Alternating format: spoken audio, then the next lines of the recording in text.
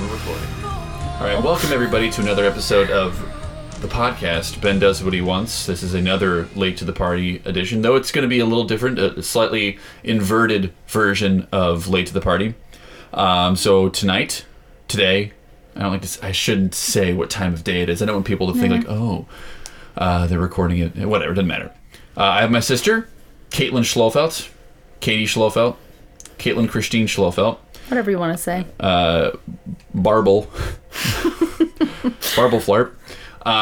So we're going to start with a quick introduction. Katie, tell us a little about yourself. Whatever you think. What do you want people to know about you in five minutes or less?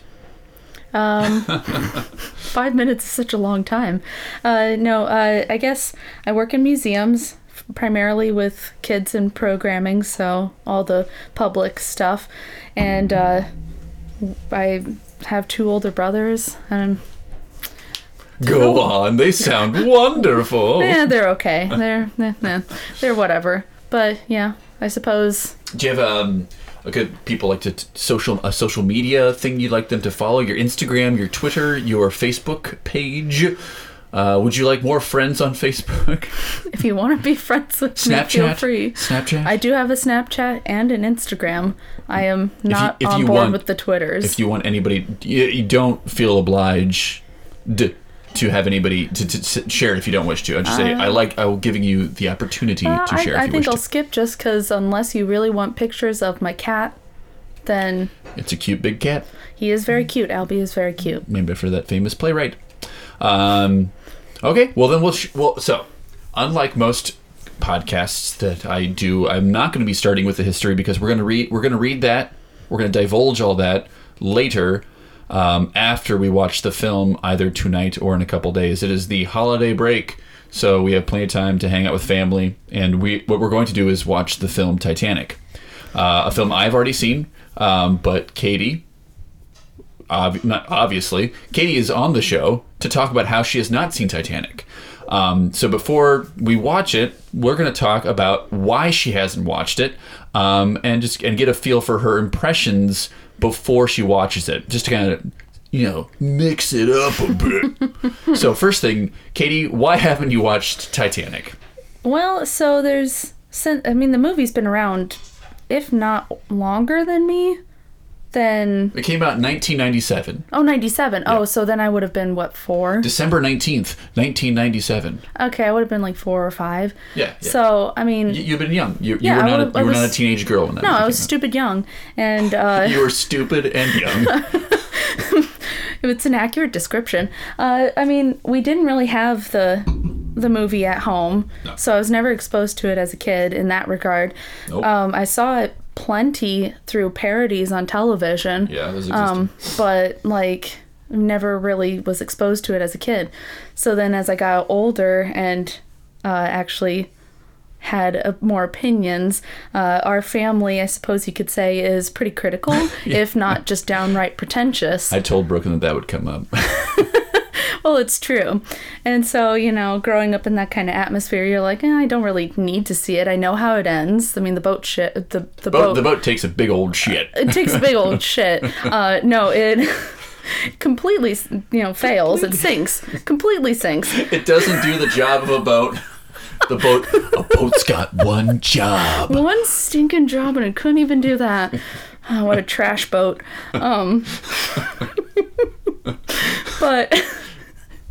But I don't know. I suppose in a lot of the parodies, among other pop culture shows and such, I really kind of pieced together the parts of the movie I really needed to know about. And so, I knew that there was the whole paint me like one of your French girls, and there's the steamy car, and... you could just watch that one Rick and Morty episode to get... I was going to say, I was more thinking Futurama. Oh, that too. Oh, that yeah. episode of Futurama that is where Bender Titanic. is Jack. Yeah. I mean, other than knowing names, I knew it was Rose, but I forgot it was Jack. I always forget it's Jack because it's generic. The lamest man name. No kidding. Like it'd be almost as bad if his name was Mike or Mark or something. No offense to either of those names. Or Bob. Or no, Bob. I'd remember. Like that's a silly name for a hero, Bob. Yeah, you don't really fall in love with a Bob very But I feel often, like do you? everybody was a Jack in the 90s. And maybe I assume that because there's Jack Ryan from all the John Clancy. Yeah, like and Jack Skellington. Jack Skellington. And then Jack Travers was the name of Keanu Reeves' character in Speed. Yeah. And so everybody was just named Jack in the 90s, I assume. Well, and Jack is like a cool name, right? Yeah, like, Jack. oh, he's Jack. Yeah, no, it's a very masculine name, Jack. Well, it's got the first hard sound and the second hard sound. Like Jack. Yeah. It's good. Yeah, it's a very effective name as far as diction goes. Oh yeah, Jack. For sure. And of course, now I won't forget his name. And now think about also it came out in '89, but it might as well have been the '90s. Batman. You don't know Jack. Yeah. I was actually just thinking that. Come on, Jack, let's go. Let's go. Hey, Eckhart. Think about the future. Yeah. So. Anywho, so I feel like I saw everything I needed to see. A lot of the reasons, if there's something that I don't want to see or engage with that's in pop culture, a lot of the reasons I might do it is because everyone I know makes jokes about it, and then I feel left out. FOMO is real. So I just, that's actually why I watched, It's Always Sunny the first time, because my roommate at the time quoted it all the time, and I was like, well, okay, now I have to see it. And I ended up liking it, but you didn't feel that was a huge instigator. You didn't feel a sort of obligation with Titanic, though. Oh, heavens no, because pop culture gave me everything I needed to know, that if someone made a joke, I'd be like, yeah, she could have let Jack on top of that, what was it, a door? Yeah, he didn't have to die. Whatever. I get the jokes, so I never felt the need to watch it. And so, okay. And I guess I also want to talk a little, because I think I can contribute to this subject matter a little bit. You felt a sort of oppressive criticism from the household in which you grew up in, which maybe contributed to you not watching this film. For sure. I feel like this hasn't come up as much as I thought it would have in these shows. There's a dog in the room. Yep, there goes the dog. I'm going to be very careful. Not that I don't trust this dog. Oh, wait, no, I don't trust this dog. Yeah, you probably shouldn't. He's a cute dog, though. He's cute, but he's very dumb. Yeah. Because I guess you and I, growing up in the same household, have a similar experience. But other how that works, huh? Other people have not avoided or didn't get into things for very, very different reasons. And a lot of the reasons you and I didn't watch stuff was that that dad or our brother, and it's all kind of a trickle down effect. And this is not us trying to I don't want to come off as if I'm blaming my father for something. We are who we are because of who our parents are. It's something.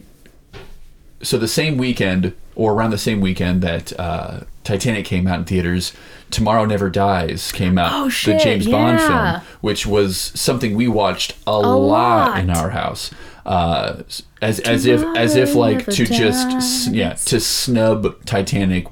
Although Dad is a huge Bond fan, we watched the thing that wasn't Titanic, and none of us. I think John may have seen it sometimes, or Dad, or I don't even know when they saw it, but I didn't see Titanic until I was in college. Until I was a senior in college, for similar reasons. Why see this movie that has really no appeal to me, because it's a love story. The boat sinks. What could be so ding dang compelling about this movie that I need to see this? Right. And then I did. I'm like, it's not. The thing is, it's not a bad film. You're gonna see it. It's not a bad movie, but it's certainly not. And I think even at the time, it's exceptional in its scope. But then I see things like Lawrence of Arabia, or any David Lean film, or any film that's 3+ hours, and you have to give it some amount of credit for you made a movie that's over 3 hours. Right. Yeah. Good job for you. You did that. Yeah, and I mean, I understand that it's clearly something that even if it's not super great, he probably needs to go. Let the dog out. Hold on. You keep talking. I'm still listening. But even though I know that it's a big thing in pop culture, I guess to me saying, hey, it's one of the largest blockbuster, box office grossing films. Okay. And yes. That's great and all, but I don't know. I guess that kind of romantic, sappy stuff never was really much of a draw for me as it was. Yeah, so I never really thought. And I was also put off as a kid by how popular it was too. Yeah. I mean, we were in a household where that was kind of like liking things that were popular was a little not taboo, but it wasn't. We liked wasn't the cool thing. We to liked do. things that were popular when my dad thought that they ought to be enjoyed. I should say our dad. Again, it's gonna come off that I'm bashing our father a lot in this, and I'm not. Just like this is just the house. Excuse me.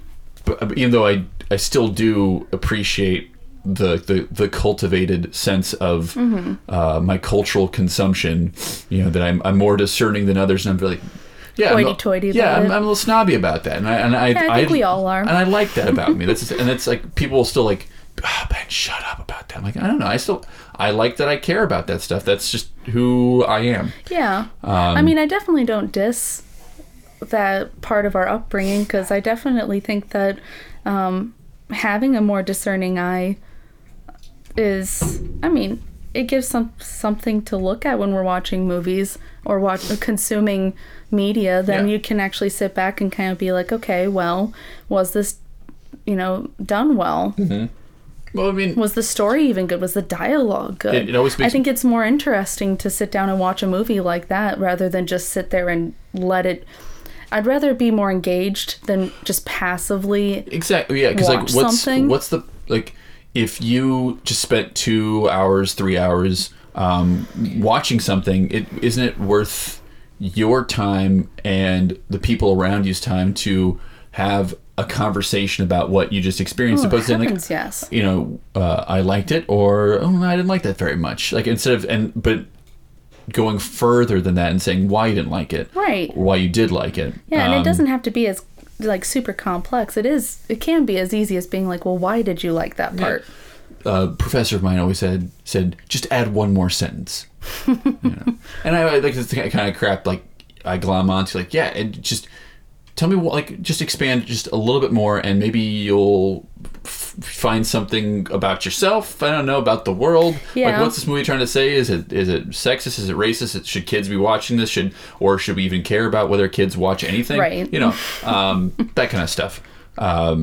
Metaphors, symbolism, yada yada yada. Yeah. Well, and I mean, kind of off of what you were just saying, it also does kind of matter, even movies you think aren't really well made, because then this is something that's consumed by the masses, and if it's super sexist, then they're just going to look at that and be like, yeah, that's okay. This is movies told me this is fine. Mm-hmm. It's a soft skill, or like a soft way of changing things. Yeah. So that's why I think even superhero movies can have their place.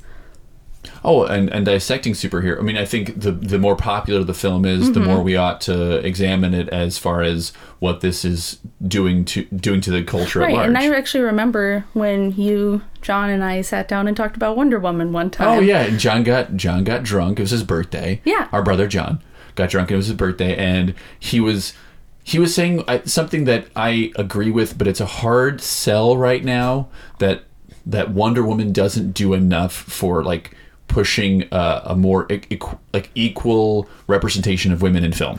Yeah. And Brooklyn and I talk about this kind of stuff a lot too. Like, a big problem we see with females in strong female leads is that they aren't females, they're men. So much as they're men, just with boobs. With boobs and vaginas. No, yeah, and that's something I think about. I'm a big Star Trek fan, and that's one of the biggest complaints I actually have about the one female captain we've had. Janeway. She, there are a lot of times they're like, she has no sex life. It's fine. And I'm like, but that's a huge part of being a human. Exactly. And the problem is that we always want to gender characters. And yeah, for sure. of course, we will always walk around with whatever gender, whether we're between something or we're clearly one of these or the other. That is a part of who we are, and it should be expressed as much, but it shouldn't it shouldn't be like the defining characteristic of a character, which it sometimes can be, which usually leads to very transparent or two-dimensional character types. And I feel like that does happen a lot with all the like time. women, like leads especially. They're like, well, at least she's badass, and it's like, but she doesn't have any characteristic that makes her a woman, other than the fact that she is played by a woman. And is that what we call equality, or is that equality? Like, maybe that is equality, and I just don't know what equality. Like, sorry, speaking like not jokingly, but I don't know, more vague and conceptually. But anyway, getting back on topic. We were talking about the Titanic. We didn't watch this movie in high school. No, we I had a never couple bought of it. friends who definitely sat down one time. One of my dear friends actually brought out the tapes, because it was 2 tapes. Yep. And that was probably another big deterrent. I was like, I'm not going to sit down and watch this movie that's over 3 hours. And I don't even really care about it that much. It's just to be like, well, I saw it. Yeah. I get it now, I guess. That's more or less what I did. Like, she sat down, pulled it out, and I think we got maybe like a minute in. I just remember something about a dock. But I was like, yeah, I'm done. A doctor or no, like a dock, a sea dock, Okay. a boat dock. And I was just hey, like, Doc, yeah. I got this Titanic paid in my bag. That reminds me of You a might movie need to ice I it. saw. Glacier joke. Ooh. Anyway. No, but I think I can't remember what deterred us, because we were in probably middle school at the time. I don't know. I was at her place, so it was This probably would have middle been school. this would have been like 2004, 5? Yeah, something like that. Yeah. So yeah, around then. Yeah, 5 or 6. Yeah. 2005 or 6, yeah. The film had been out for quite some time. Oh, yeah. And so you started watching it, and then you just bailed, or did they stop I don't too? remember what happened. you didn't finish it. I definitely think that I was a huge proponent of not watching it. So. And do you think so? I had this problem a lot when I was that age. Sorry, I interrupted you. Go on. You're fine. Okay. Well, no, I was just going to say, so I don't really know what stopped it, whether it was we got distracted by something else, as we typically do, or if it was I was just bitching about it so much. Yeah. So it's taken me a long time to not to be more open-minded about watching films that don't have, like, when I like will start a movie, I'm like, oh my god, no critic has said anything good about this. There's none of my friends that told me to see this. This is not even like a Criterion Collection. Like, there is nothing. There's nothing that I can go to somebody else and say, like, oh yeah, I watched this film, let me tell you about it. But then you start watching it, and you learn some stuff, like, and you learn that all films, good or bad, really lend themselves to an amount of analysis that can make the schooling that I took for film like worthwhile. Like, oh, I can. Yeah. I would have not ever have watched this movie otherwise, Right. had someone not just suggested it. And I don't want to be that person who says, hey guys, why the hell would we watch this when, do you guys know that Barry Lyndon is on Amazon Prime right now? Why aren't we watching Barry Lyndon? Yeah, and I wonder if that's It is on Amazon Prime, by the way. Good to know. Halfway through it right now. I actually do wonder sometimes if that has a big part to play in why I go to the Late Shift at the Grindhouse every week, which is just at Film Scene in Iowa City. And they show basically B-rated movies. They're low budget. They sometimes are like directly from the 70s. Sometimes they star people you know. Sometimes they star people I know. Actually, that was not at Grindhouse. That was something I just found on Amazon Prime. Hey, take that, Stanley Kubrick. I'm also on Amazon Prime. And I'm not dead. Ha ha ha. Alive and kicking so far. So far. And sometimes they're, more modern made movies by people who again, low budget, but are maybe inspired by this older system. Sorry, the dog And there's a bag and a dog. Sorry, I think it might be aluminum foil. Oh, could be. Ooh. But like I go to see that every week, and I actually like choose to watch these kind of films in my downtime.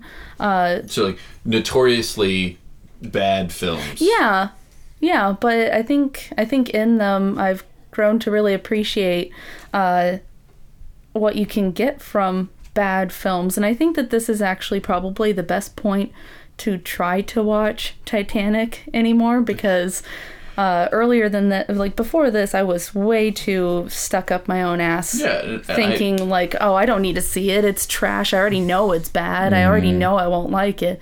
But like in the past few years, like actively seeking to watch these films, whether it's with my friends and we do some MST3King of it, aka mocking it, or if we just sit back and go, whoa, that was actually surprisingly pretty good, or that was well written. I hope this isn't disappointing, because like it's not as bad as a B movie. Like it's an A movie. It won as many Academy Awards as Ben-Hur did. It got like it's so. And some of the stuff we're going to get to after we watch it, and I don't want to like get too much into the details of the production and the filmmaking and whatnot. And I think that's what's hard about that movie for me, because like when you watch a B movie, when you watch Bikini Bloodfest Beach, right? You know what you have an expectation that this is going to be bad. You know what and you're getting into. Yeah, and you do know that with Titanic, but I think Titanic doesn't, or maybe what I don't know is irksome about the film still to me today, because it's not like I said, not a bad movie, is that it takes itself very seriously, and I can't pull James Cameron away from Titanic. And I don't like James Cameron. I'm not a huge fan of him either. And that probably has colored my opinion of this movie already. And I didn't hate him before Titanic. I didn't hate him until Avatar. Oh yeah, I absolutely hate that movie. It's bad. It's bad. It's so just bad. But when you read up more about the way he makes films, and of course I have some famous amongst the three friends of mine who know how I feel about James Cameron, some opinions about like how he makes films. He didn't bug me until Avatar, but then I'm looking back in retrospect, I'm like, yeah, he's just always been an ass, like not an ass, but just this a guy who makes fine movies. They're okay movies, but it feels like the dude just got lucky a lot of the time, and I think he got lucky with Titanic. And it could have been Cleopatra all over again. It could have been Waterworld all over again. But he got lucky. It came out at just the right time. It had just the right people. It had just the right theme. And the way he talks about like the writing, he even said that his writing was perfect. Like he said that about Avatar too. He said he studied so many things and tried to design all these intricate creatures. And it's like, that's just a rhino. Yeah, we'll get into this after the movie too. But like, and this about James, because you can't. There's some films, the best movies, but like a lot of movies, they don't exist in a vacuum, obviously. People make them. Actors act in them.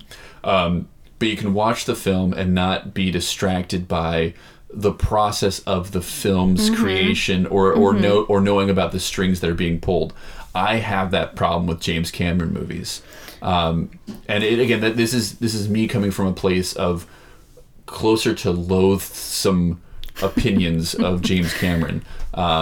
Well, and I think a big thing about his stuff especially is that he has so much money, and you're like, I shouldn't be able to see any of these strings. I should be completely lost, and I'm not. And the thing is, like, technically speaking, you don't see the strings. He, outside of the film, ruins the film. Well, and that's what I mean. Yeah, exactly. Yeah, sorry, and I think that's a big... I want to clarify. And I think that's another thing that I've grown to appreciate. Like, a B-rated film, they have a budget of, maybe a few thousand. Yeah, maybe. Mm-hmm. But then you look at something like Titanic, and you're like, why is it that I've seen some better things? We'll tell you how much that movie costs to make after you watch it. I'm probably going to hate it. Yeah. As long as it's going to be cheaper than Avatar, but as long as it's not Avatar is what I'm saying. Either The Last Airbender or the one with the blue people. Wait, we're talking about the cartoon because that's great. Oh no, the cartoon's great. I meant the live action. That trash. M. Night. Yeah, so we never... Yeah, and I think I guess that's important to me for a personal experience, not just for myself, but I know what you grew up with, and like Dad would not... and the thing is, I think they watched that, but I wasn't in the room because I didn't want to, because I thought like I was proud of me not watching a film that and that teenage girls loved at the time, because this is I probably also couldn't You separate. would have been at the right age. I would have been about 10. Yeah. 9 or 10. Yeah. No, I would have been 9 when that film came out. Yeah. And that's a good age to be like, no, I don't want to like what teenage girls like. Yeah, because it definitely seemed like it seemed like a romance film, because that was what was being pushed, the obsession with Leo, that it was just wanting to be Kate because she got to be make with out Leo. with Leo, I guess. Yeah. The And I obsession mean, with My Heart Will Always Go On. Oh, the Celine Dion song. Yeah. And I also remember that's what also when we were watching the Academy Awards pretty consistently. I think our house had been watching them certainly since I think Forrest Gump era. We had watched them pretty consistently because I remember really caring. I remember the first year I really cared about the Academy Awards was the year Apollo 13 was nominated, and I think that was the same year that Braveheart won a bunch of Academy Awards. Yeah. I think it would have been just 2 years later that Titanic won everything. And I was like, how could this happen? How could Titanic beat this and this and this? and Because I think it beat like L.A. Confidential. And I mean, not that L.A. Confidential is a great movie, but I remember at the time, like, John and Dad said L.A. Confidential is so much better than Titanic. How come this is happening? Why are bad movies winning the Academy Award? It's just a popularity contest, Ben. Come on. As if a 9-year-old could really have a grasp on the politics of filmmaking. And we really did grow up liking the Academy Awards a lot, didn't we? Well, that's probably I cared a lot more about that than I ever probably should have. Yeah, I was probably at that age trying to watch all the AFI Top 100 films. Like I had, and this is probably all just me like trying to gain affection from my father, like approval, love me. Oh yeah. I like baseball. And just, the only film I haven't seen is Yankee Doodle Dandy, but it's number 100. Who cares? It's only 100. Who cares? Oh God, who was that actor? And then James Cagney was in that. Oh, Take that, James Cagney. Yeah. I have not seen Yankee Doodle Dandy. Screw you. But I did see White Heat, which is good.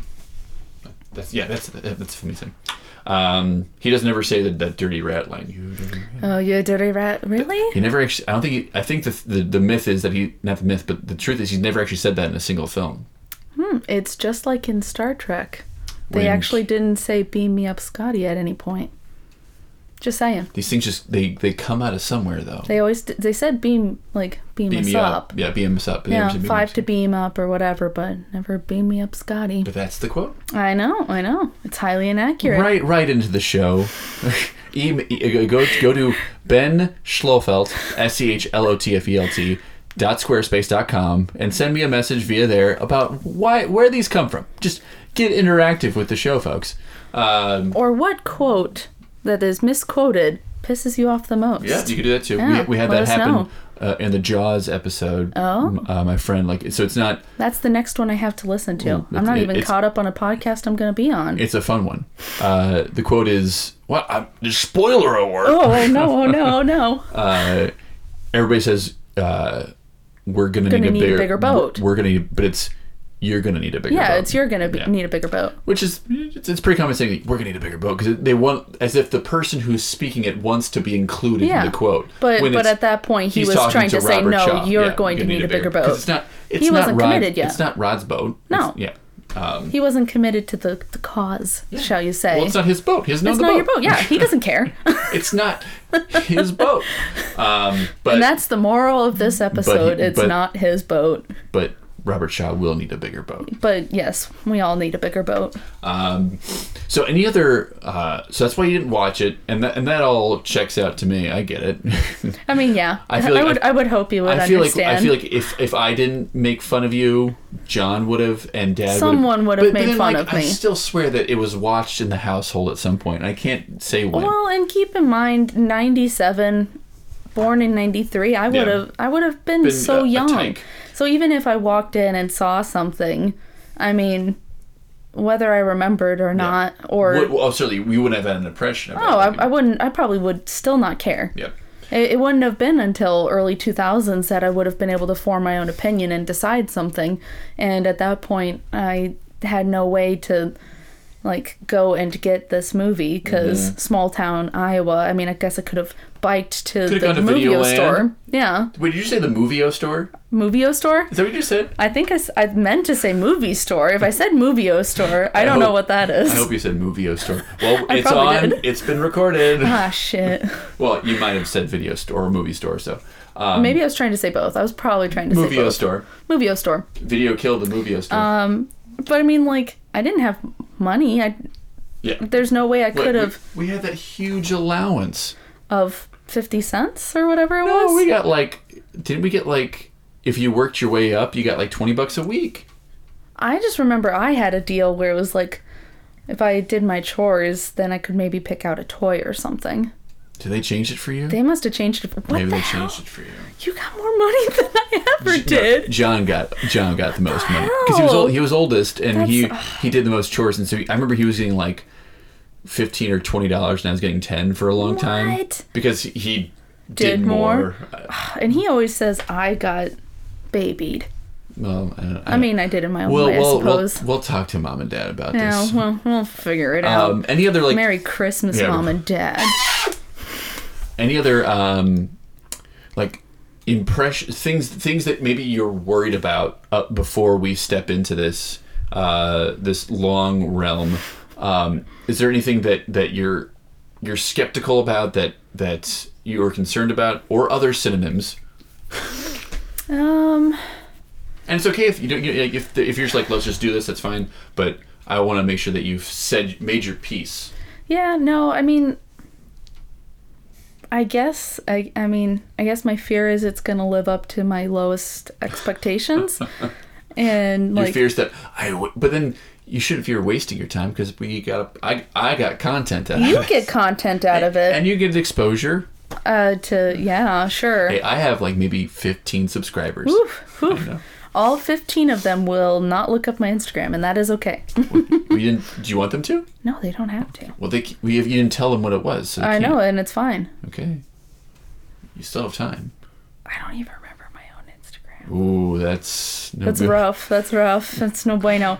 No, I guess my biggest fear is that it will live up to my lowest expectation, that it will be so bad that I can't find anything interesting to pay attention to while watching it, and it's over 3 hours long. It's a long film? 3 hours and 14 minutes or something like that. Yeah, or 14 or 15, yeah. So I guess... It depends if you watch the credits, I'm sure. It's not like there's gonna be an after credits scene, right? So I think we're safe. Hey, yo.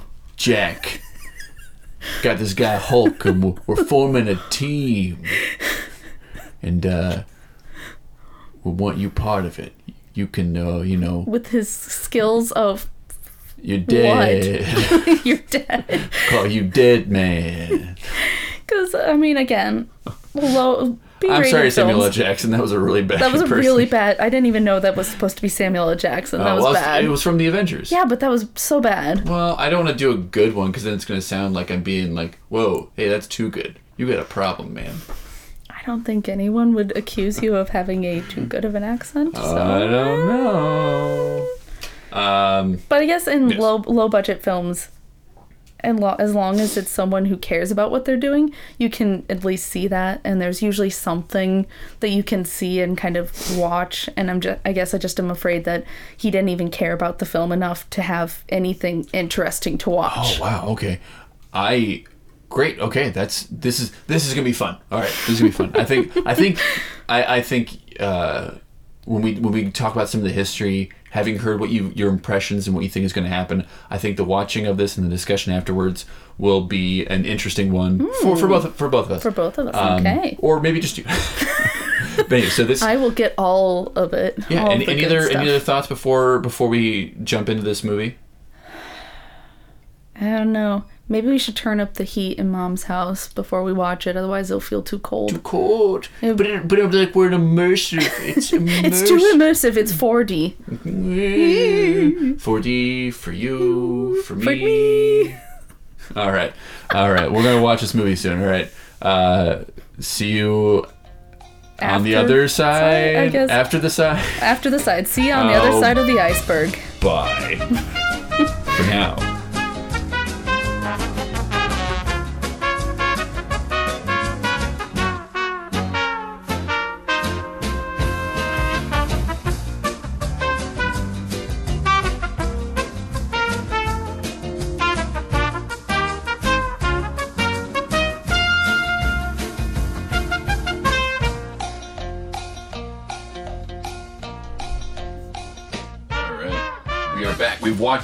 We have watched the movie. The movie is over. We made it. It was a long one. I don't know how I'll go on, but I know my heart will. Okay. So before we get into the discussion, how does a film become a cultural phenomenon? Why do we measure so many other films against Titanic? What made Titanic into, well, the Titanic? Let's get the obvious success unit of measure out of the way. It's money. Titanic cost a lot of money to make. Stupid amounts of money. It was $100 million over budget, reaching $200 million a budget. But don't be too worried about the expense, because the box office success of the Titanic made it the first film ever to make over $1 billion. And the only other film to beat that record is another James Cameron flick. You might have heard of it. Let me guess. Abyss. No, yeah. Right. It does start Terminator 2. It does start with an A. Yeah. Avatar. Is it one we may have mocked earlier? Yes, we did. Yeah. And feel free to chime in anytime, Katie, if you. Oh, I will. The sheer amount of money that the Titanic has made has put it in a sort of legendary status. The gold standard. Many blockbusters have been released since 1998 will invariably be compared to the Titanic. It's not uncommon to see the headline reading, "Will the Avengers finally beat Titanic's box office record?" Spoiler is never has happened yet. It hasn't happened yet. In summation, it cost a lot of money to make, made that money back by tenfold, and there's only one other movie in history that could beat it in the box office. Another film made by James Cameron. Avatar. How else can we measure success? We've got buckets of money and also bucket loads of gold statuettes. That's right, I'm talking about awards. During the 1998 Oscar season, Titanic garnered 14 nominations and went on to win 11 awards. The only other film that have won 11 awards in Oscar history are Ben-Hur in 1959 and Lord of the Rings 5 years later in 2003. Both of those are much better movies. Well, I mean, that's all, you can argue that. I mean, the high-profile wins: Best Picture, Best Director, Best Actress, Kate Winslet, Best Supporting Actress, Best Score, and Best Original Song. Sadly, no Best Actor or Supporting Actor nods for either gents in the film. And sweeping the technical categories of Best Cinematography, Art Direction, Costume Design, Film Editing, Makeup, Sound Editing, Sound Mixing, and Visual Effects. It's a true technical achievement. Yes. The production of the Titanic, as told by Wikipedia, James Cameron wrote a script treatment for a Titanic film, met with 20th Century Fox executives, including Peter Sherman, and pitched it as Romeo and Juliet on the Titanic. Cameron convinced Fox to promote the film based on the publicity afforded by shooting the Titanic wreck itself, and organized several dives to the site over a period of 2 years. Cameron felt the Titanic sinking was like a great novel that really happened, but that the event had become a mere morality tale. The film would give audiences the experience of living the history. The treasure hunter Brock Lovett, who we saw played by Bill Paxton, represented those who never connected with the human element of the tragedy, while the blossoming romance of Jack and Rose, Cameron believed, would be the most engaging part of the story. When their love is finally destroyed, the audience would mourn the loss. He said, "All my films are love stories, but in Titanic, I finally got the balance right. It's not a disaster film, it's a love story with a fastidious overlay of real history." I'm not sure if that's how James Cameron sounds. The filming schedule was intended to last 138 days, but grew to 160. Many cast members came down with colds, flu, or kidney infections after spending hours in cold water, including Kate Winslet. Go figure. Yeah. There's a lot of there's so much to read on this this sure. film. Hours and hours and hours of reading, and lots of opinions about how James Cameron runs a film set. Several others left the production. In the end, she decided she would never work with James Cameron again unless she earned a lot of money. Several other actors left the production, and 3 stuntmen broke their bones. But the Screen Actors Guild decided, following an investigation, that nothing was inherently unsafe about the set. Additionally, DiCaprio said that there was at no point he felt he was in danger during filming. Cameron believed in a passionate work ethic and never apologized for the way he ran sets, although he acknowledged, "I'm demanding, and I'm demanding on my crew. In terms of being a kind of military-esque, I think there's an element of that in dealing with thousands of extras and big logistics and keeping people safe. I think you have to be, have a fairly methodical, be strict."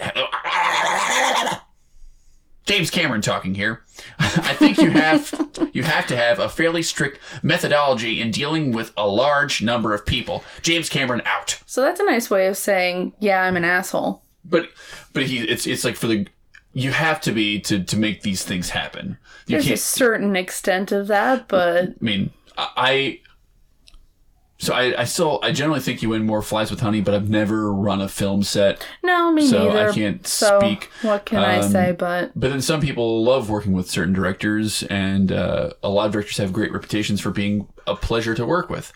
Others not so much, but that's just people, right? Right. Just people. Okay. Anywho, so continue. The love story.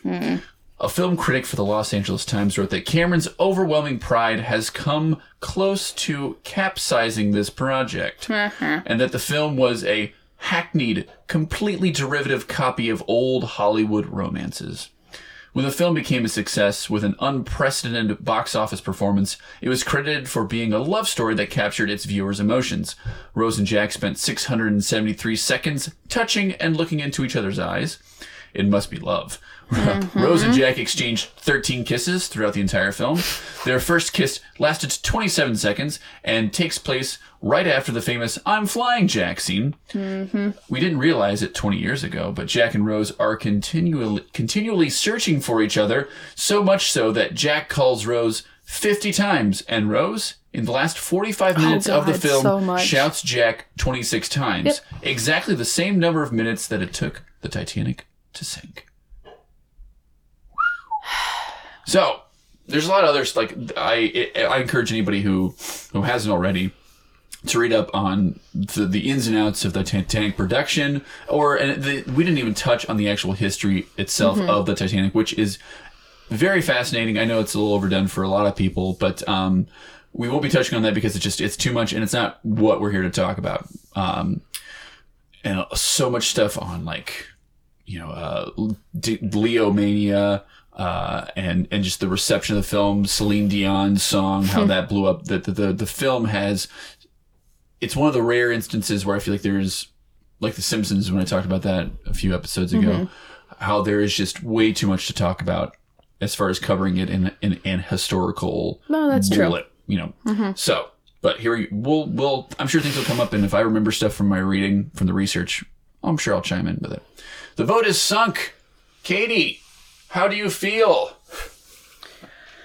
Well, I finished it. Yeah, you did. Which I thought was key. And I did it with you, You did, and I appreciated it.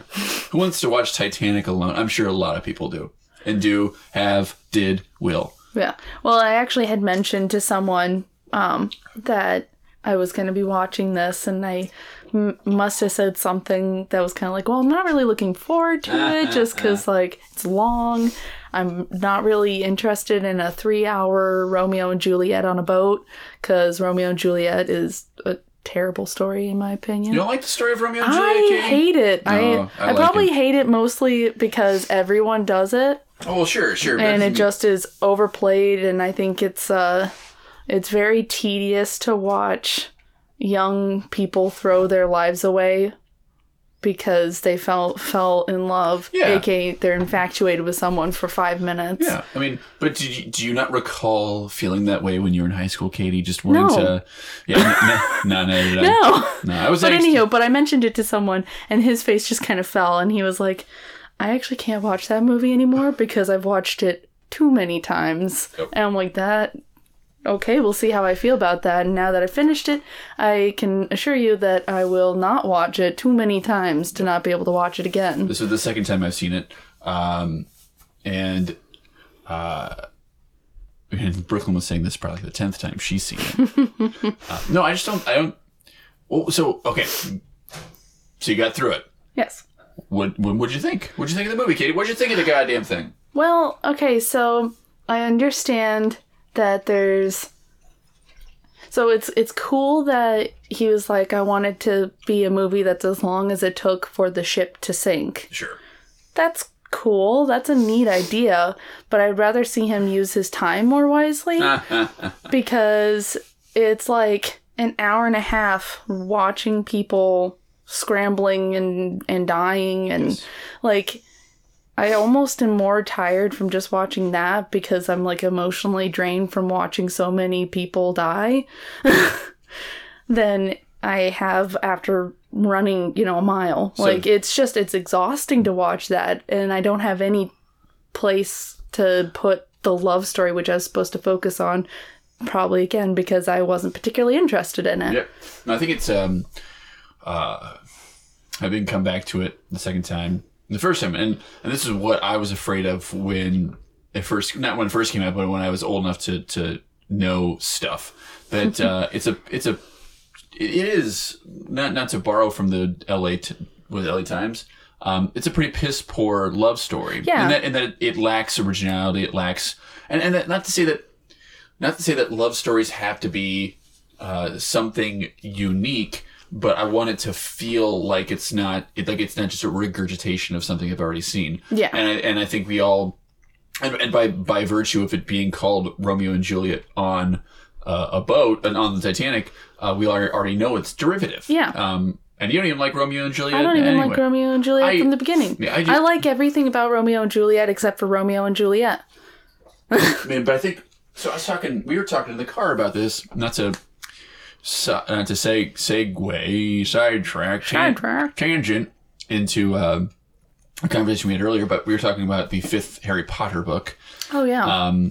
And that you and I both have trouble sympathizing with teenagers who are full of angst. Mm-hmm. Not that we didn't have angst, but I think we both expressed it differently, and we were both in control of our emotions and our or at least better than Harry, and our sensibilities. Like, that there's a preservation. There's a knowing when it's, you got to know when to hold them, know when to fold them, know how to deal the cards before you play fish with me.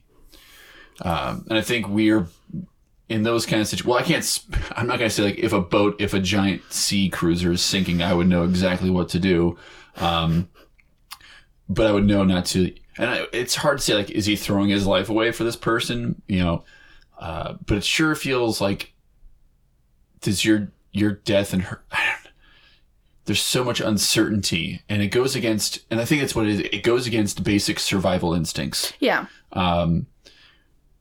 Where we see someone like Billy Zane's Cal hockey character. Hockney, yeah. Cal Hockey. Who does the things that are clearly supposed to be the most deplorable, but yet, but that all makes the most sense. Yeah, he lives, doesn't he? Like every time I rolled my eyes when he did something, because it's like, well, clearly we're supposed to hate him more, but also he survived. Yeah, he survived. Like, and I hate to say it, but like, the thing is, he actually at least survived. And he didn't shoot anybody. He didn't really hurt. He sure tried to shoot somebody. He tried, but missed 6 times. Yeah, but not to get on a boat. His attempts at murder were purely for feeling cuckolded and not knowing how to express his emotions. Exactly. But no, like he survives, and he probably lives. Like, he inherits his millions, and died during the stock market. Yeah, but right. Beside the point. Glad he got his comeuppance. Yeah, thank goodness. No, that's and I don't know if that would have happened. He's in Steel. Steel was fine for years after. I think Steel was not knowing exactly how he's attached to Steel, but I suppose because he was in Steel, right? Yeah, they said he was in Steel, but that implies the production of Steel, exactly, which not like was still big for decades after. Our company puts we monogram steel girders. That was our only business. That's all we did. Let's say I stopped doing that after the Depression. Oh God, we couldn't do it. Oh. But so and I ended up like, he's going to do everything he can, and the film just sets him up to always, let's watch Cal do the thing that's going to be sneaky and emphasize his basically lack of compassion. Him look evil. Yeah, and but all his evil actions feel, well, near the end they are like, I don't want to die and I want my money. And these are all, I'm not trying to defend him, but I'm saying he comes off, even though he's so two-dimensional, he comes off more human. Everyone was two-dimensional in this film. That's another thing. It's not very complicated. No, it's not. It's a very simple story. So why would I waste waste is harsh. It was a very looked great. Sure, I'll give him pointers for that. It looked great.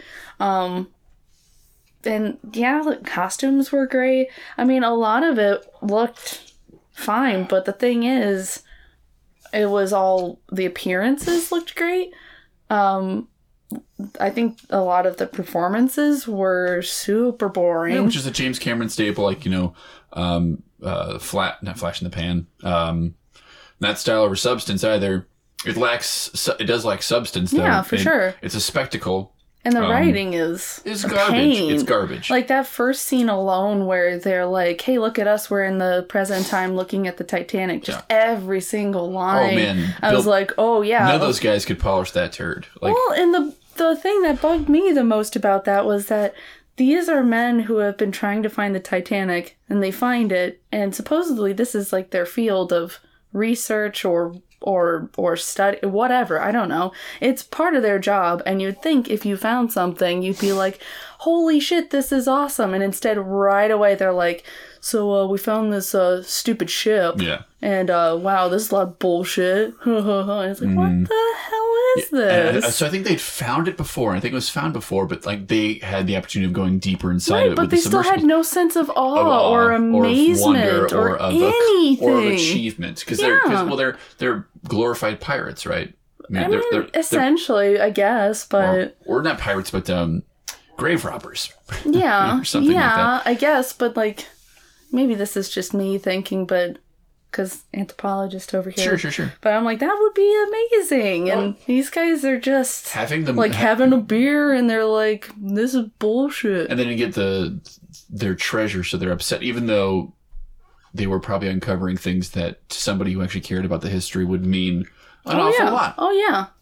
That's and James Cameron apparently did care about the history, because he wrote this film as a sort of tribute to the people who died on the boat. Like, because we think about, as I was reading, like it's this. You're supposed to. We think about the Titanic as and not even as anthropologists do, but as I don't know, backseat driving historians do, Sunday morning historians would do. Armchair historians. That's the word. That's like the term. Sunday morning historian. Yeah, Sunday morning historian. It's the same kind of thing. Where it's about the grand, like, how great the event was. The cool parts. Opposed to the flashy parts. Yeah, opposed to the people who died on the ship. The real people. Right. With names, with families, with histories themselves. But then also, to go off of that, the film doesn't glorify anything about the people. It just says, hey, look at the disaster for an hour and a half. Yeah. And he researched, apparently researched very carefully and like I think all the names mentioned, aside from, of course, Jack and Kate, like the main characters are real people who were really on the ship, you know, because, oh gosh, her name is just left from my head. She played the Southern. Kathy Bates. Kathy Bates, thank you so much. Her last name is Brown. Her character's like unsinkable Betty Brown or something like that. And her husband had like struck it rich somewhere in Golden California. Or Yeah. So she was new money. Yeah, but that's why they told the story. She's based on a real person. But I was most moved by like there's that one scene. Well, that one scene. It feels like an hour and a half scene where everybody's trying to get on lifeboats, where it's a father handing his two daughters or his two children over to his wife. Oh, that part. And like, you'll see me soon. Here, hold your mommy's hand. Stay with your mommy, and I'll see you soon. There's a boat for daddies on the other side. Exactly. And like, he's dead. That was terrible. Yeah. That was the only part of the film where I was like, oh. And we don't even know who the hell they are. No. We know it's the last time a father's going to see his wife and kids, and that's enough to make you feel something. But I'm not trying to be. So there's a lot of writing actually on this too, like about how men cry during the Titanic, and it's okay to cry during the Titanic because, and it's usually crying during Jack related scenes because we so identify with Jack. Okay. You know. Yeah.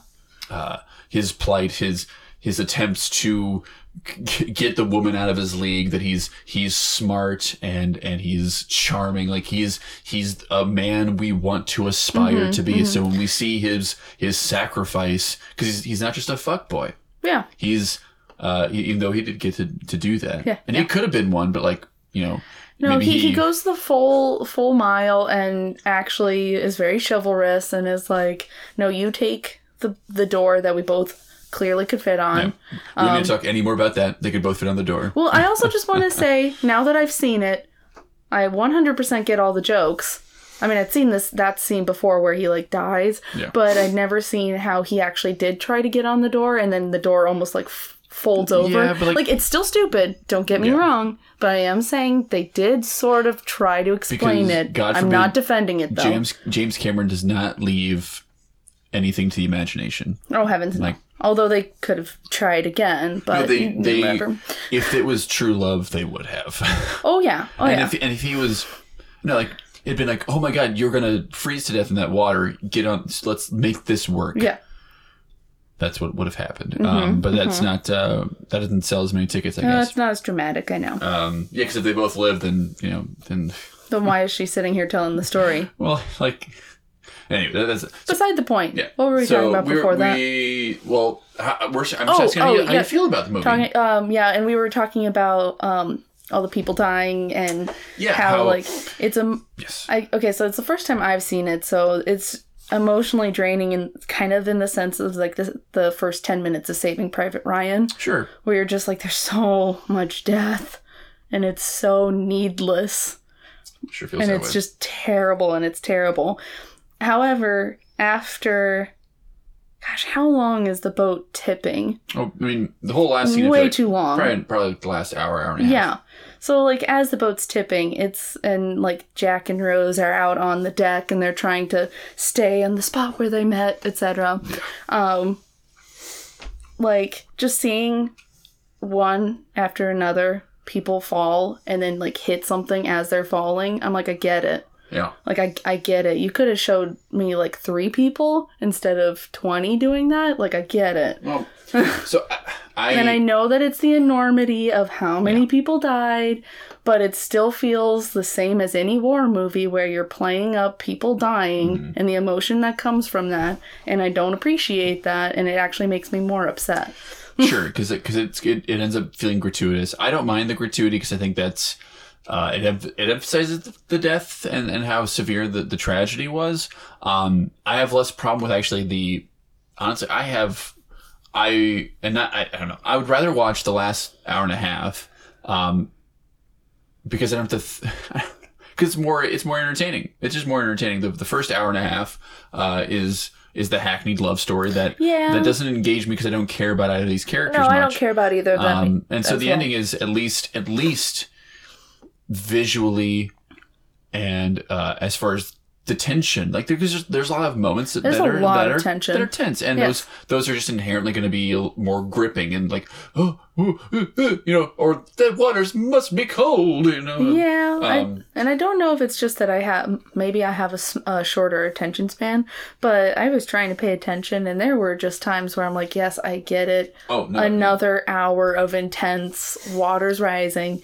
I think it was cool. He was like, let's make it as long as it took the ship to... I will stop saying it after this one. But, like, that's cool. No, but I would like to see the time used better. And there were so many times where he was trying to be Kubrick-esque, but instead of giving me something interesting to watch for that whole time, it's just 3 people falling. Well, and also, we saw so many scenes where there was negotiations of people getting on and off lifeboats, the violence that occurred or did not occur or should have occurred, the chaos. There was redundancies galore. And, for sure. And so I guess what suppose would agreeing with you is like you want to think that every scene you want to look back and say, oh yeah, this scene was important because this happened. Yeah. It led to this, which leads to that, which leads to that. But I can't point to individual scenes. It's all a blur. Yeah. It's all a blur of the same stuff. And people and what is, is it just us watching this struggle? I mean, is it important? How important is it for us to see all of these moments? Does it make it more tragic, or are we, and this is what I think is sort of a tool.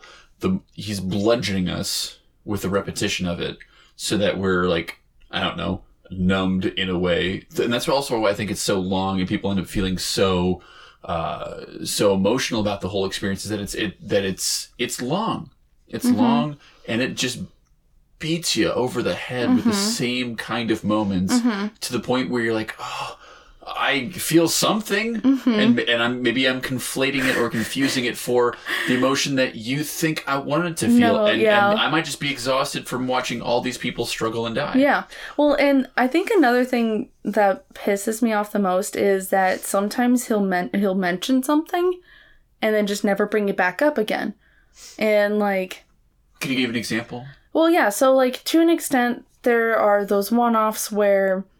It helps to build Rose's character and why she's trying to rebel. So there's that scene where she sees another little girl in the fancy part of the boat, and her mom is doing the sit up straight. Oh, and she's like, do all these things, and so you're like, okay, I get Rose now. I don't need to see that repeated again. That one off is fine. But the thing where like I can't remember exactly what was going on, but someone comes up and says, why do we have only 15 people in a boat where you can fit 65? Sure. Why don't we discuss that more? It's brought up once and then never discussed again. Oh, I mean, sure. And that bothers me because it's like, that is a good question. Is it that this person was super classist and was like, no, we need to keep only the... They kind of brought that up later when on Kathy Bates' boat, and they're like, we have plenty of room, and the reason these... So, like, I agree to an extent. So I think it would have been as annoying to see all the boats that made it, and had every boat that had less than capacity going like, we should go back. Like, no, because they're gonna crowd the boat and we're all gonna die. Do you want to die? No, yeah, I mean, like, I guess that does come back up, but not as satisfactory as I want. Sure, I wanted more intellectual conflict with that. It's more of a panicked, which I guess the chaos and everything, like, I don't know how I'd react. Yeah. But I don't know, it was still, like, that could have been a moment where they could have talked more about, or at least looked at that a little bit more, and I feel like they didn't, and instead they were like, let's kill more people. Logically addressing the logistics of packing boats. Yes. Sure. I guess maybe I'm asking for too much. That's what Katie would have wanted. Why aren't we talking more about...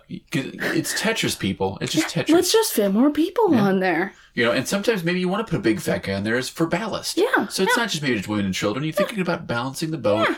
You know, it's... But yeah, I'm not seeing a problem. These things are tricky when a boat is sinking. No, I get it. And like... I think I wouldn't be surprised if that's part of the excuse in the long run. Like, well, of course the last hour and a half is maybe not as well, like, quote unquote polished, because think of it, you're in the chaos of the moment, but like, I don't want that to be the excuse. But I wouldn't be surprised if that is an excuse. And I mean, I've already used it for him. Yeah, no. Several times, because I'm like, well, yeah, you're right. I don't know what I would do in a boat. And you don't. And so, like, those things that I'm not going to pull at that thread as much. No. I mean, but like, but it's about your impressions. Like, if that bugs you, and that's what I'm curious about. Like, because if it bugs you, Katie, it's the same kind of discussion that comes up with the door. Like, bugs everyone. Yeah, it bugs everybody, and for the same reason that let's just get more people, or why weren't people swimming to these lifeboats? How far away were these lifeboats? Like, what's a safe distance so that when the boat sinks, it doesn't the suction, the vacuum doesn't pull the rest of the boat. Like, you know, not saying they have to answer these questions, but for somebody who is really anal about details, we don't know these things. Yeah, and you know, not that he could squeeze everything in, but it always the details, his anal qualities seem to fit the story he wants to tell best, and not the story that maybe was the exact. Because he's all about, because if he cared that much about those details, he would have been able to fit it into some dialogue. Like, someone on boat was like, "Oh, thank goodness we made to this distance because this is the safe distance." You know, like, it's not like a hard line to weasel in. Or one of the boatmen's like, "Is that 700 feet yet?" Yeah, you know, not hard. It's not like, no, we're still got 150, or else we're getting sucked in. Yeah, you know, or whatever. Right, yeah. That's even better than some of his actual dialogue. I should write screenplays. Yeah. Yeah, I really, and I don't want to affect your opinion of this, but I really don't think it's a very good film. No, I was terribly bored for 3 hours. Like, I was bored the first chunk, and then I was less bored for the second half, but man, it just didn't hook me. No, and I think for me, and this is possible probably just because I know a lot of the things that I needed to know to get, again, jokes or whatever else in pop culture memes.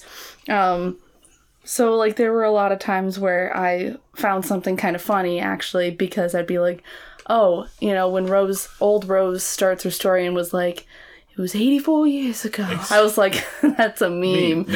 There's a few memes. You know, like, and so, like, I feel like for me, I was less engaged with the story and was just kind of waiting for, oh, well, I know the boat can't start sinking yet because they haven't had sex in a car yet. Yeah. Do you think that the time between its release and you watching it made it impossible for you to like, is it gonna be, can you not like this movie, not because it's not a very good movie, but that it's just too dug in to pop culture, especially in our generation, like millennials, because so many of us watched it when we were younger.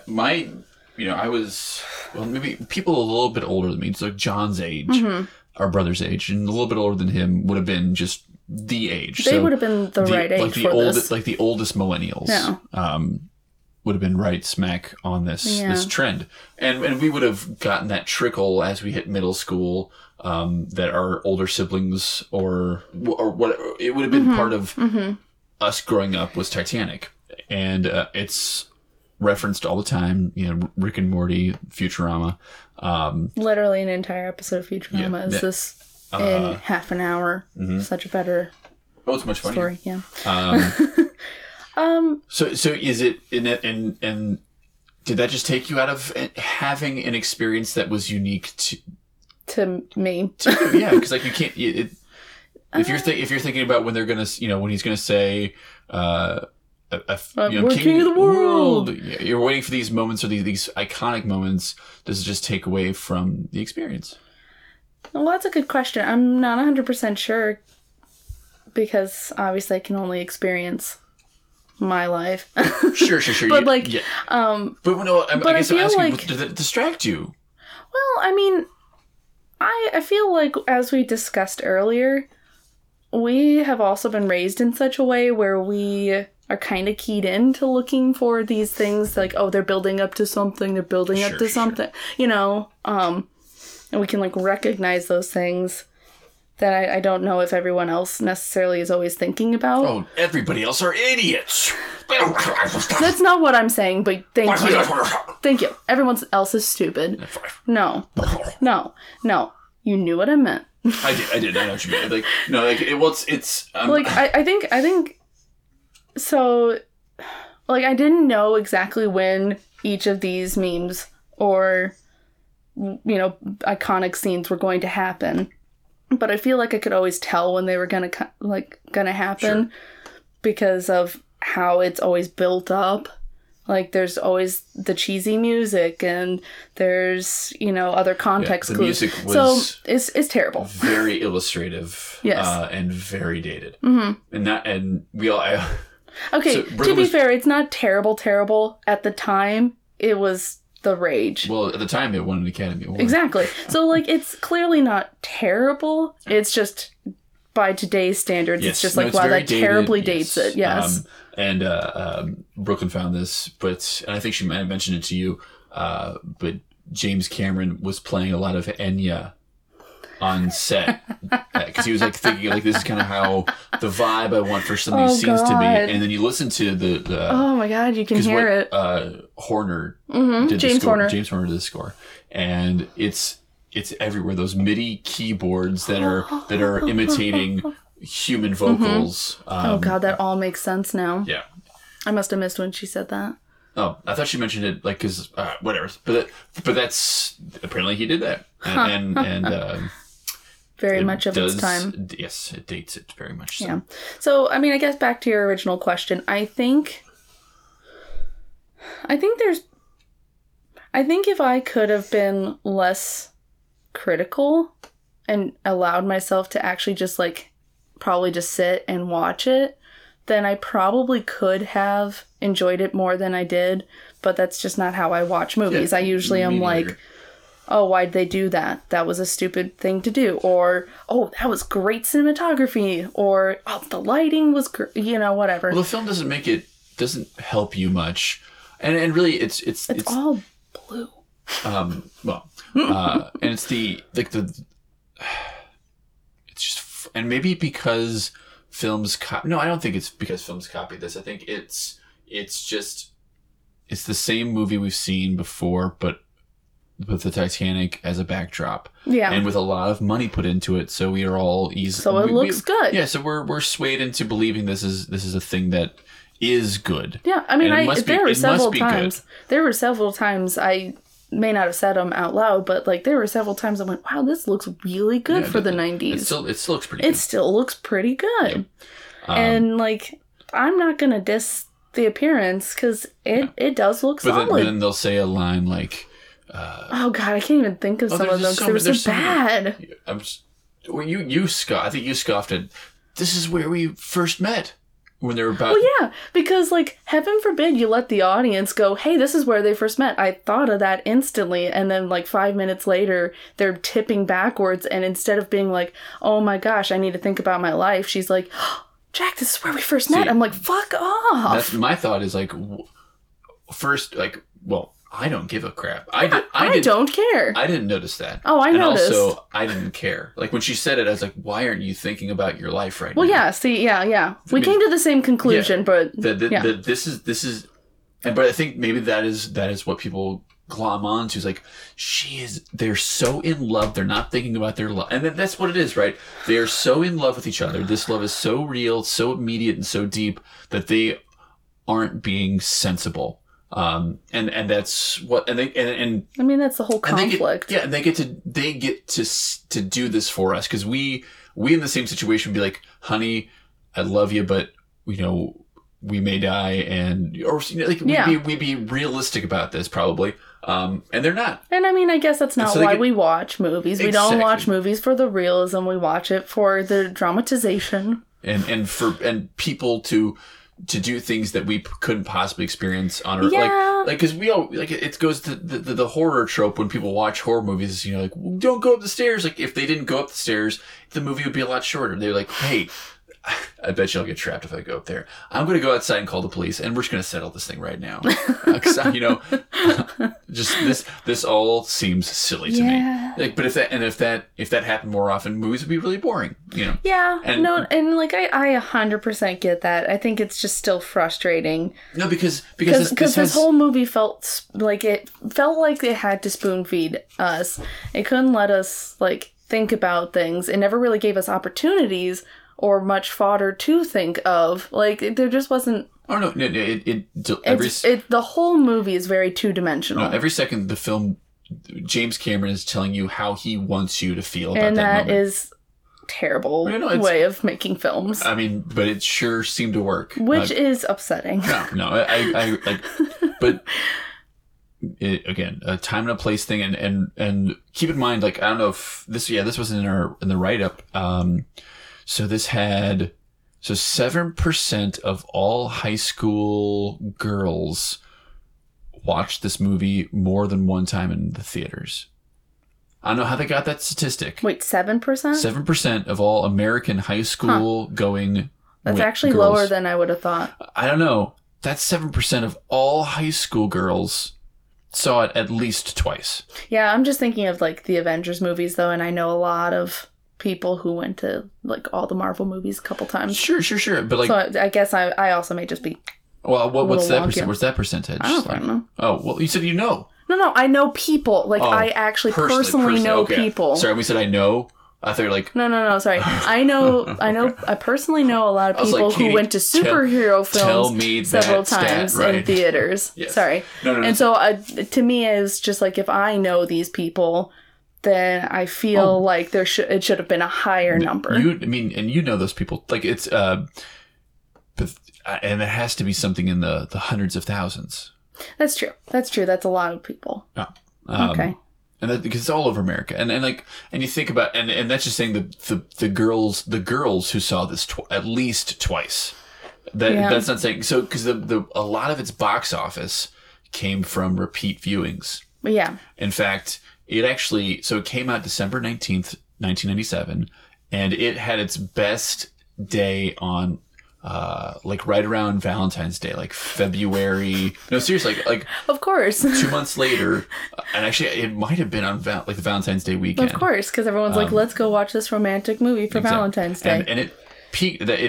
It did well its opening weekend, but it continued to make more money, and it was in theaters for I think 8 months. That's crazy. Maybe even 10 months. That's crazy. One of the longest runs of any theatrical release. Insane. Yeah, because it kept making money. Because it kept making money because people kept going. Yeah, and this is early internet, right? Word of mouth really helped this film take off, and same with Leo Mania and all that other, the Celine Dion song really helped too. Mm-hmm. And so but it was only the Academy Awards were just about to happen, and the film that came out the year before in December made its most money that weekend, which is a strange, like, it's a phenomenon. Mm-hmm.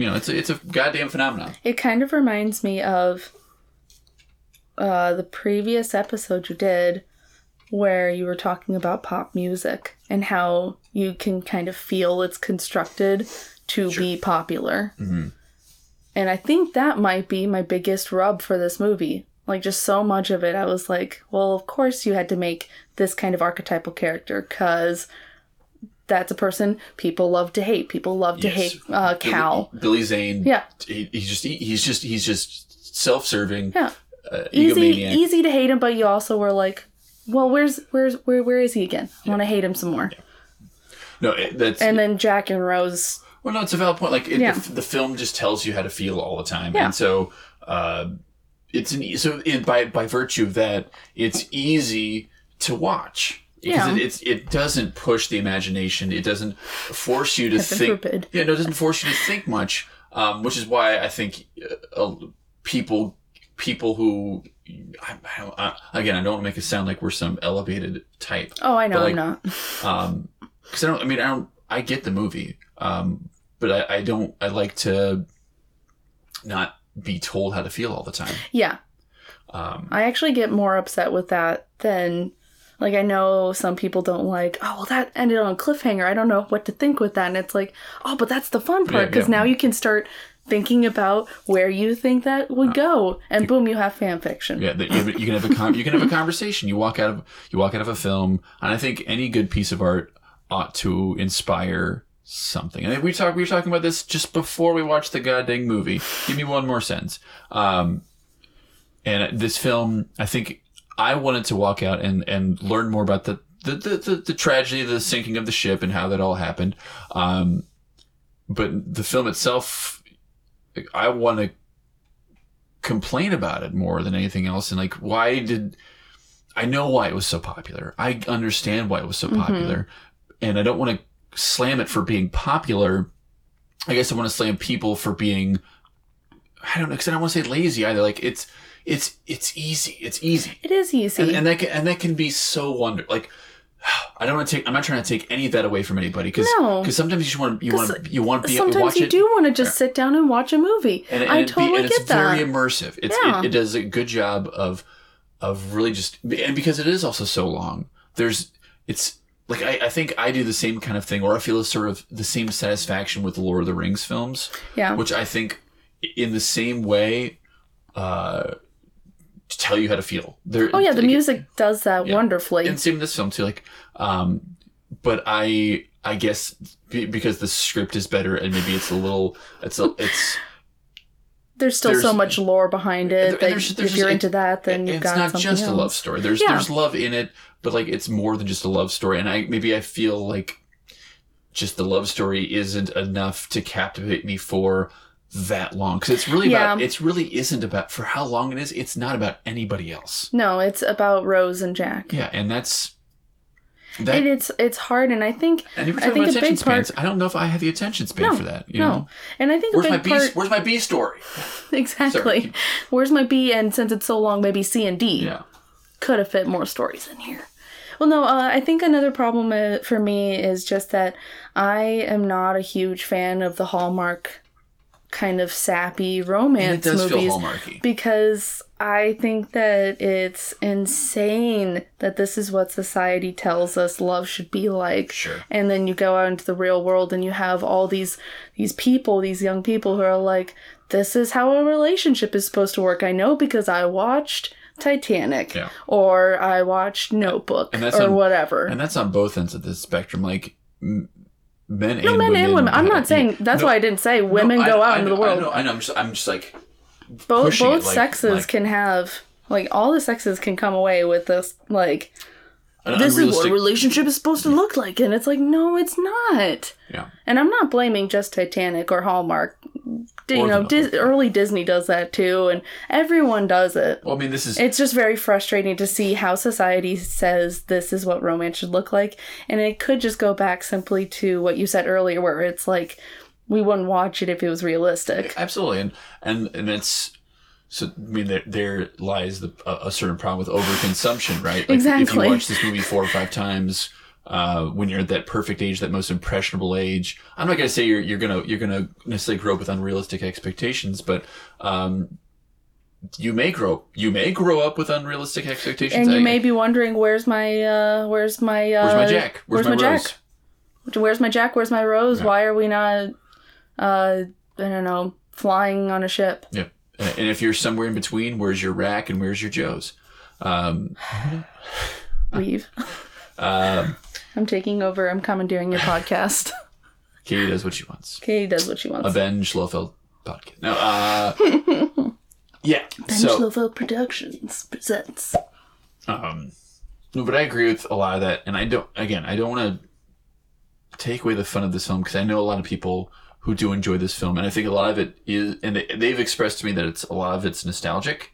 And that's fair, and that might be one of my biggest problems coming into this. You have at 25, and I grew up with everyone talking about it, And by no means did I have high expectations because I've seen enough scenes ahead of time or knew the jokes or parodies, whatever, etc., etc., etc. But, like, I don't know. I guess I still kind of hoped for more than what I got. And I feel like when I saw it the first time, maybe I was a little drunk, and that might help. It didn't bug me as much the first time, and maybe because I was trying to give it more of a chance, and not that I wasn't trying this time. But I also saw it in a theater. I saw it in its re-release of like when it was in 4D or 3D. And like at the IMAX. Yes, something like that. Yeah. And maybe it was that could be kind of fun. Yeah, maybe I was swept up in the like it was. Maybe it's a movie that needs. So we didn't maybe watch you just need the big an screen. audience. Yeah, maybe you need the big screen. Maybe it really is just a film that, and you have to. Because we also took a break. We had to take a break right when we switched discs. We had to take a break, and maybe you just can't take a break. Maybe it's about it really is like a sort of endurance test. You get through it all, and it's cathartic, and you really experience them, but you have to sit through all 3 hours of it to really feel it. Or feeling it now yet, Ben? There it is. Oh, you got it. Delayed. There it is. It's delayed. Delayed gratification. So we touched on a lot of things, like, and this always happens. I write questions and then we end up touching on all of them just as we yak about it. Because we know why you didn't watch it in the first place, and now you've watched it, and you have at best mixed feelings. Yeah, I mean, again, there are definitely parts where I'm like, yeah, that is a perfectly fine piece of film, and then the dialogue, almost all the dialogue, could be scrapped. It's just really bad. I mean, that was my biggest problem with Avatar too. Oh well, I mean that was just Drek. Yeah. And we don't need to talk about unobtainium on this podcast, but it's more that I feel like anyone with a uniform, or like, this is my job, therefore this is this is who I am as a character. I feel like he just kind of gives them a book of like, here are the stereotypical lines for a sea captain or a military dude. Yeah, it just didn't. Oof. I sorry. Anywho, it was bad. The writing was bad. The writing was unconvincing, and it felt anachronistic, almost all the time. Like it just nothing about it felt time appropriate as far as like even like with the pompeity of some of the British characters felt a little. It just felt inauthentic. I would agree, and then that makes it even more frustrating when you hear like sexist lines, and you're like, oh, well, that would have been appropriate for the time. However, nothing else feels appropriate for the time. So then you're sitting here like, but you wanted to tell us that. Thanks, James Cameron. So you're gonna really stick it with the authenticity on that moment there, okay. but just that part. But this Jack character's hair's not going to be gelled back every second he can. Yeah. Which it probably would have been. It probably would have been. Or an attempt at it. But again, also, I'm not the costume. The costume designer did win. Well, actually, I guess think costuming was perfectly fine. Hair is not part of costume design, which always strikes me as odd. That's part of makeup, isn't it? Yeah, you feel like makeup and costume would not say they're the same department, but man, they work close together. Well, yeah, if the makeup don't match the drapes. Wait, what?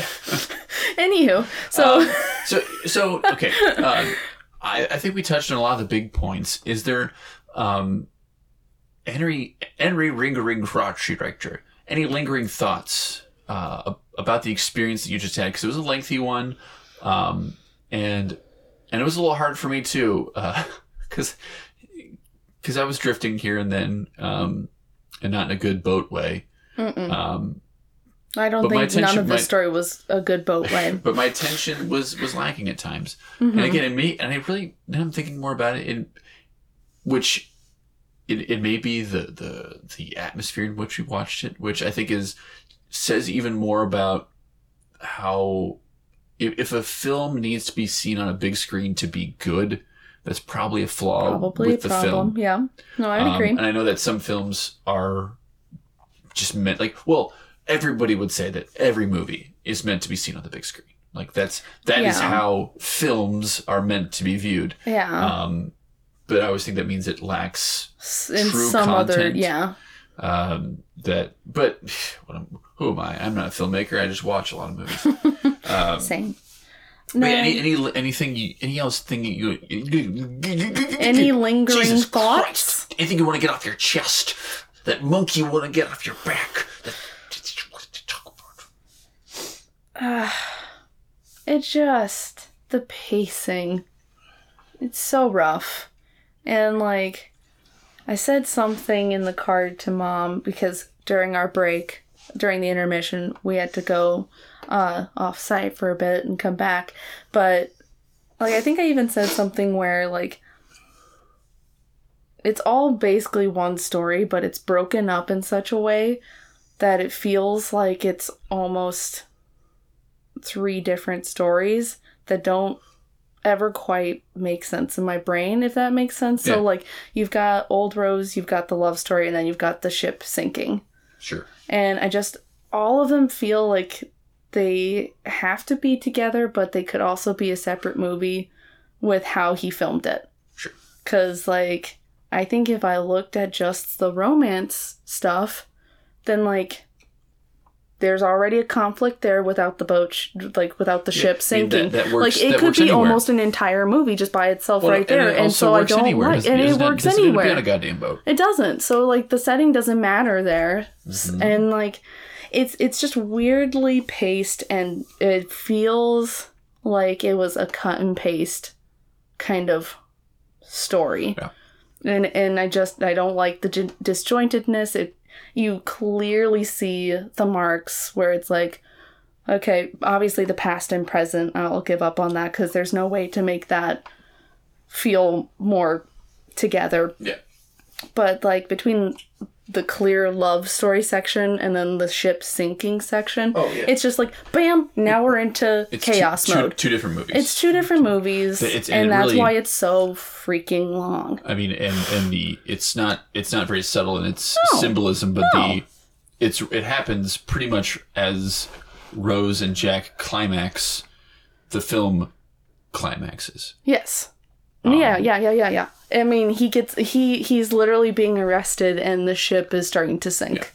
Yeah. Like, it's very simplistic. I suppose speaking of like this made me think, so the film is supposed to be, he made the film, he went out to make the film as something that was meant to honor the memory of the people who died on the ship, but it is just about these 2 people who are fictitious and not on not on the ship. So why not make the movie just about the Titanic? Like, why not make it a sort of a series of vignettes? You know, where you get to have a bigger cast, you get to show like the disparate lives of these people who are all brought together. That would have been way better. Like a way better version of Crash, but on the Titanic. You know, like that sounds like a more interesting film, because like there was, Brooklyn was reading me stats about the actual boat, and like there was something like 126 Syrians on the boat. Oh shit, really? And like an X amount of Pakistanis. That's insane. Like a lot of or it was Palestinians. Palestinians, excuse me. No, Pakistanis. Pakistanis. Would have been Palestinians at the time. No. And there was, and we get like, and you're watching. There's only that There's one brief second where the camera just passes right past. We see passes right past. We see a brown family who can't speak English. Yeah, and they're desperately trying to read the signs. And we don't even know, like, we don't see them for long enough to know, like, oh, they must be from this and area. Actually, on that note, though, that also pissed me off because it felt like in him trying to flesh it out a bit more and say, oh no, it's not all white people.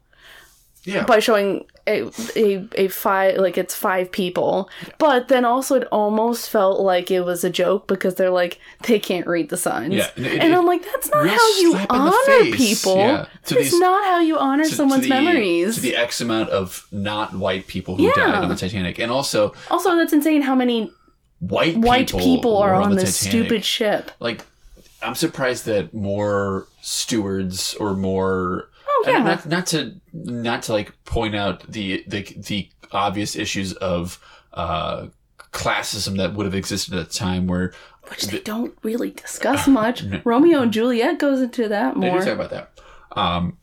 where if a black person was in that boat, and that's also like Cameron's attention to detail. Maybe, I don't know, maybe there weren't any black people on the maiden voyage.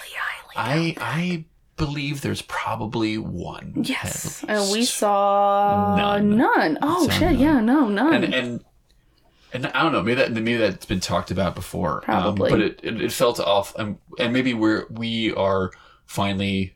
Not you and me, but like or as a society. Maybe me more than society. Society's been talking about it for a while. I am noticing it more and more because society is reminding me to of things just being whitewashed and within my lifetime. Like I had this sense that there was. It should have been so long ago. Because it's a point that was always brought up to me when I was growing up. Like, oh, it's a commercial. And when you see a commercial, they at a point had to start showing all demographics. Like, and there's the Asian woman, there's the black guy, there's this white man. Like, we sell toothpaste to all people. Right, or whatever. Like, but it never really made it to movies. Well, like, for whatever reason, not in 1997. No. Which felt like it should have ought to, but it should have by then. I don't know if, again, this may be something that comes up a lot in Titanic discussions, but I've never heard it. But it really, and I think what shows that I still have trouble with it is I didn't think about it until I saw the family, the brown, like the people from probably some South Asian or Middle Eastern country. Yeah. Who were, I agree, almost felt like they were kind of being mocked in a way. Because for how briefly they're shown, and the only thing that we see about them is they don't know English. Somehow they got on this boat but have no grasp of English, the English language. Yeah. That pissed me off. But then also, like, to your point, they're gonna tell us that much, but like sorry. Yeah. No, and I don't know if I noticed as early also as I should have that there were a surprisingly low amount of anyone not white. But like I definitely and this also is probably an issue, but like I definitely kind of wondered when I saw like another set of servants or like people who were working on the boat. I noticed like all of them were white, and I was like, there's usually, like, I feel like, and I'm not trying to say that's where I think they belong, but that's where they probably would have been. Probably, yeah. And it's just surprising that, like... It's easy to look in the manifests and the records and say, like, well, yeah, none of the first class patrons were African American. Well, they probably wouldn't have been African American. They would have been from the UK or from... Well, they could have been African American, too, because our main characters were actually from America. Yeah, it certainly could have been. But yes, they would have known that, but like maybe, but that every single person who worked below deck, and that's what I think surprised me. Like, well, I guess it was true that a lot of Irish. It was heavy on the Irish laborers, right? So maybe it shouldn't be so surprising, but it still seems odd. I don't. Yeah, and maybe because I think we're just starting to notice these things, and but it does. Doesn't mean it's okay, but... No, and the thing is, because not every single person, he could have. I guess that's also kind of part of it. He could have. His attention to detail only went so far. It went as far as he wanted it to, and maybe there were. And even if there weren't, some of these characters were computer generated. Like, that's not a real person. And they were made up. Like, why couldn't he have thrown in some anything, other people, and anything, yeah, anything, an Asian woman, a black man, a guy, a white man with toothpaste. Yeah, because that's actually a great point. Like, let's think about that. Like, they probably didn't have Jack's name down because he had like won it last minute. Yeah. So like, I'm sure that happened more. Maybe not the poker part, but like, I'm sure there are loads of people who were not not registered. They were stowaways, and a lot of names can be changed so they won't sound like, oh, this is clearly someone who's black. Like, no, not necessarily going to happen.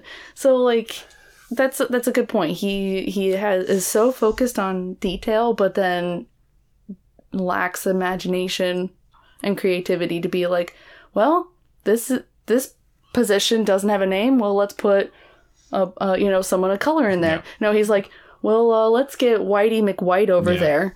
Because like the thing is you can't have like it feels like you're having your and the thing is I don't know if James, I'm not trying to say James Cameron is a racist. Oh no, I'm not either. And I'm not the person because he probably wasn't thinking about it at the time. Yeah, and I'm not the person to call out some I can call some people out because we are. But I'm more just this is just an observation. He may. And I'm not saying he was actively seeking this, but if you're like I said, if you're going to make up characters, then all of the like credibility that he is trying to create and hone through the production of the rest of the film, you feel like you kind of throw that out the window. Like, well, if all that other shit's real, but these two people, the people that I'm focusing on the most aren't, then why not have a black person? Yeah.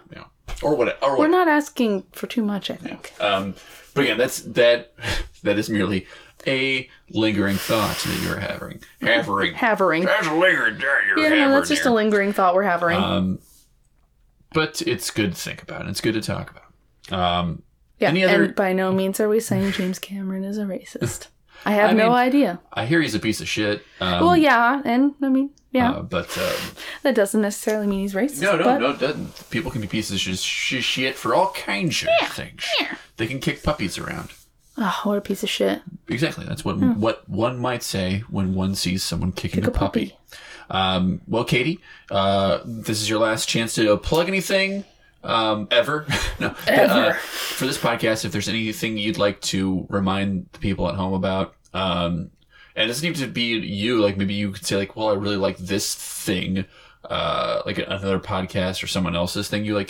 The plug is your plug for whatever you'd like to plug. And you don't have to plug Jack Hall if you don't want to. It's totally fine. I just want to give you a chance. Excuse you. Thank you. I just want to give you a chance. I guess I'll probably skip it unless I can be really nerdy and just say, like... Kid, it's your time. It's your time, kid. Yeah, but I don't want to use it unwisely. That sounds like my life in a nutshell. Oh, I know. The anxiety. It runs rampant. Well, and I can put it in the write-up later, like a hyperlink to something you want me to share if you want. But I also don't want to... How much time do you want to waste trying to think of what you want to plug? I don't know. Yes, and? No. No, because. Well, as someone who works in museums, I like to point them out because they're a great resource for community events, but then also they can be really fun date nights. Sure can. Is there a museum you'd like to plug, Katie? Well, I mean, I could be selfish and plug mine. You should. The National Czech and Slovak Museum and Library in Cedar Rapids, Iowa is pretty dank. Or so the kids say. That's it's Polish, right? Dank? Dick. Yeah. It's donk. Donk. Donk. But also, like, I'm sure since Ben lives in Chicago, many of you who listen could potentially be in Chicago. And there are more museums than just the Field or the Shed or the Art Institute, although I love all three of them. But there's lots of good ones. Even the International Museum of Surgical Tools, right there in Chicago. And one of the few public lakeshore mansions you can go to anymore. Yep. I think it's the only one. The one, there's the Burger, but I don't know if it's like a public space now. Like they do plays there and things like that. Yeah, I think this is like they say public more in the sense of like you can go pretty much any time. Sure. Versus like I have to buy a ticket. And well, I mean, you can go there for like. Yes. Either way, yeah, but it is in one of the few public. No, let's argue about this. But there's lots of good ones out there. Yes. Check out museums, guys. Enrich your lives. Learn more about history, about presents, and how they're opened. And how they're opened. You can find that out at museums. The Christmas Museum. There's bound to be one of those. Yeah. I don't know where. And then you can unbind it and open it up. There you go. Okay. Thanks, Katie, for being a guest. Sorry you had to slug through that movie. This is thanks for slugging with me. You're welcome. This is a rare occasion. It doesn't happen as often where you didn't want to go to that party. Yeah, no, I didn't want... Apparently we should start calling them, and I agree with, it should be called Miss the Boat, and which is a little more apropos for this episode specifically. And it's something that I'm trying to like, but you don't know until after the episode's over that like, oh, they didn't like it.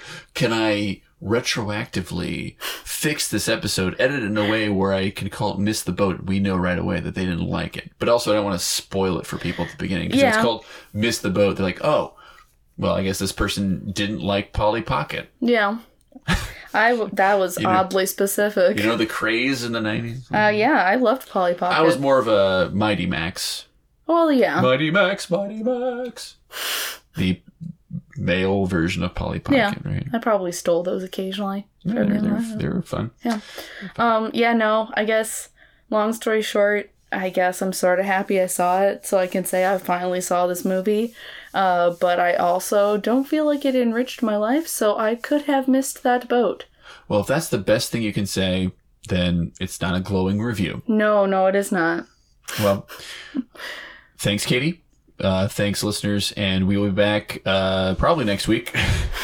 Probably. Unless we get canceled. No, I got renewed for a second season. It's all good. Thank goodness. All right. See y'all next time. Say bye, Katie. Bye. There was a little Spanish flea, a record star, he thought he'd be.